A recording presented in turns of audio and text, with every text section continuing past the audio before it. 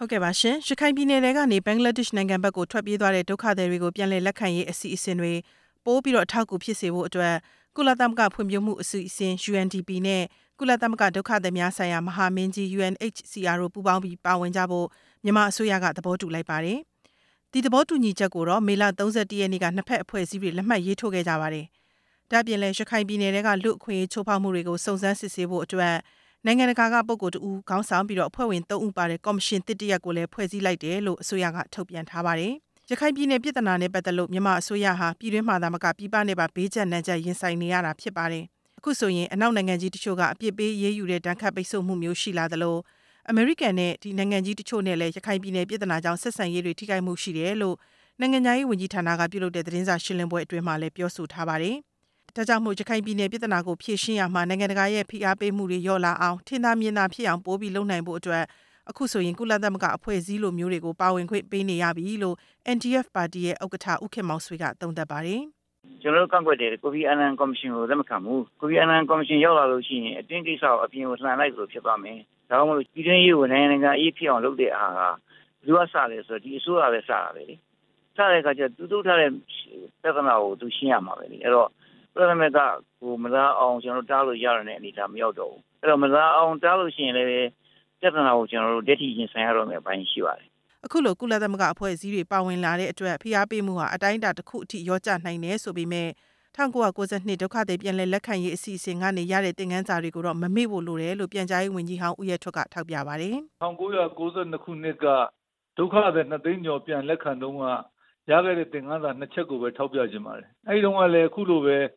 ကုလသမဂ္ဂအေဂျင်စီနဲ့နားလည်မှုစာချုပ်နဲ့လက်မှတ်ထိုးခဲ့တယ်။ဒါပေမဲ့ကျွန်တော်တို့အနေနဲ့ကအဲ့ဒီစာချုပ်တော်မှာကုလသမဂ္ဂအေဂျင်စီတွေလုပ်မဲ့လုပ်ငန်းနဲ့ပတ်သက်ပြီးတော့တိကျတဲ့အချိန်ကြာသတ်မှတ်ချက်မပါခဲ့ဘူး။နောက်တစ်ခုကဘက်မလိုက်ပဲလိုအပ်ချက်ရှိတဲ့အတိုင်းဝိုင်းနှစ်ခုတုံးကိုကူညီဖို့ဆိုတဲ့သတ်မှတ်ချက်တွေတိကျမပါခဲ့ဘူး။အဲ့လိုမပါတဲ့အတွက်ကြောင့်မလို့နှစ်ပေါင်း20ကျော်အထိကုလသမဂ္ဂအဖွဲ့တွေအဲ့ဒီဒေတာတွေပြန်မထွက်တော့ဘူး။နောက်တစ်ခါဒုက္ခသည်တွေကိုကူညီတာမဟုတ်တော့ဘူး။အဲ့ဒီဒေတာတစ်ခုလုံးမှာရှိနေတဲ့တသန်းကြီးပါးလောက်ရှိတဲ့ဘင်္ဂါလီတွေကိုကူညီတဲ့အစီအစဉ်ဖြစ်သွားတယ်။အကျိုးဆက်ကတော့အတိုင်းဝိုင်းတစ်ခုကြားကပိုနီးစပ်မယ်စာအဖေးကြီးနဲ့ပို့ပြီးတော့ဝေးကွာသွားတာပေါ့။ဒါကြောင့်မလို့လက်ရှိစိုးအနေနဲ့ကတော့ဒီသဘောတူညီချက်ကိုလက်မှတ်ထိုးတဲ့အခါမှာကျွန်တော်တို့ရခဲ့တဲ့သင်ခန်းစာတွေကိုထည့်စဉ်းစားဖို့လိုမယ်လို့မြင်ပါတယ်ခင်ဗျ။ဒါပေမဲ့အခုလိုကုလသမဂ္ဂလိုအဖွဲ့အစည်းကြီးတွေက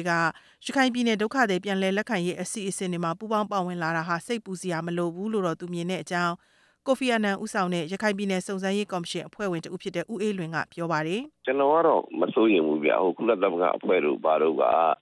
တစ်ချိန်လုံးကတော့အတိတ်ကရခိုင်မျိုးသားတွေကသူတို့ပေါ်မှာအထင်မြင်လွှမ်းမှားတာရှိတယ်လေ။ပထမပိုင်းမှာတော့သူတို့ရဲ့တာဝန်ကဒုက္ခတွေကိုကြည့်ရှုရေးဆိုတဲ့ဟာဖြစ်တော့ရခိုင်မျိုးသားတွေဘယ်လောက်ဆင်းရဲသူတို့ကမကူညီနိုင်ဘူးသူတို့မှာ mandate မရှိဘူး။ဒီဘက်နောက်ပိုင်းမှာကြတော့ဖြစ်ရင်ကုလသမဂ္ဂရဲ့အနေအထားလေးတွေကိုဒီတကပြည်သူများလည်းပဲနည်းနည်းလေးတော့သဘောပေါက်လာပါပြီ။နောက်ပြီးတော့ဒီလောက်ကြီးမားတဲ့ဒုက္ခတွေပြန်လာရေးကိစ္စမှာကုလသမဂ္ဂကဲ့သို့သောကမ္ဘာအဖွဲ့အစည်းရဲ့ပါဝင်ကူညီမှုမပါဘဲနဲ့လုံးဖို့ကတော်တော်လေးအခက်အခဲရှိမှာပါ။အဲ့ဒါကြောင့်မို့ကျွန်တော်အနေနဲ့တော့ဒါကောက်တဲ့လက္ခဏာလို့ကျွန်တော်ကြိုးဆိုပါတယ်ခင်ဗျ။ဒါပြင်လဲရခိုင်ပြည်နယ်ကအကြမ်းဖက်မှုတွေအတွင်းကလူအခွင့်အရေးချိုးဖောက်မှုတွေကိုလွတ်လပ်တဲ့စုံစမ်းရေးကော်မရှင်တရက်ဖွဲ့စည်းသွားပြီးတော့အဲ့ဒီမှာနိုင်ငံသားတဦးပါဝင်မယ်လို့ပြောပါတယ်။ NDF ပါတီရဲ့ဥက္ကဋ္ဌဦးခင်မောင်ဆွေကတော့ဒီအဖွဲ့အစည်းတွေဟာနှစ်ဖက်မျှမျှတတစုံစမ်းစစ်ဆေးနိုင်ဖို့လိုမယ်လို့ထောက်ပြပါတယ်။စိုးရိမ်မှုလည်းရှိပါတယ်။ဘာလို့ဆိုတော့ကျွန်တော်တို့နိုင်ငံသေးသေးလေးကိုဒီလိုပဲတစ်ဖက်သက်ကြီးဖိပြီးတော့ကဒီမှာထားပြီးလူ့အခွင့်အရေးချိုးဖောက်တယ်လို့ဆွဆွဲနေတယ်ဆိုရင်လည်းတခြားဘက်မှာဖြစ်နေတဲ့တတ်သွားတဲ့ကိစ္စတွေကိုလည်းပဲစစ်ဆေးစုံစမ်းမှုပြည်သမက်ကအိတ်ခါရှိချက်ဖို့လိုတယ်။စပြန်ကောက်ပြီးတော့မှခြုံငုံသုံးသပ်ပြီးလုပ်ကြမယ်ဆိုရင်တော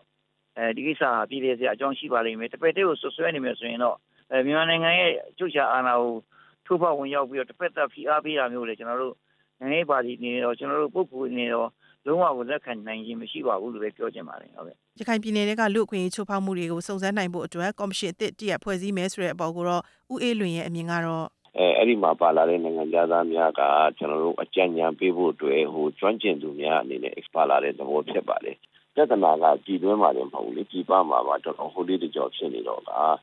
့ပြည်ပကလူတွေကိုကျင့်အောင်လုပ်တယ်ဆိုတာလေတကယ်အဖြစ်မှန်ပေါ်ဖို့ဆိုတာလေအမှန်တန်လိုအပ်ပါတယ်အဖြစ်မှန်ပေါ်သွားပြီဆိုလို့ရှိရင်တကယ်အပြစ်ရှိတဲ့လူများတွေ့ရင်လည်းအပြစ်ပေးခြင်းအဖြစ်အားလုံးကလက်ခံလာမှာပါချိုးဖောက်မှုမရှိဘူးဆိုလို့ရှိရင်လည်းတန်တရားတွေကြောက်သွားမှာပေါ့ဘ ဘက်ကကြည့်ကြည့်က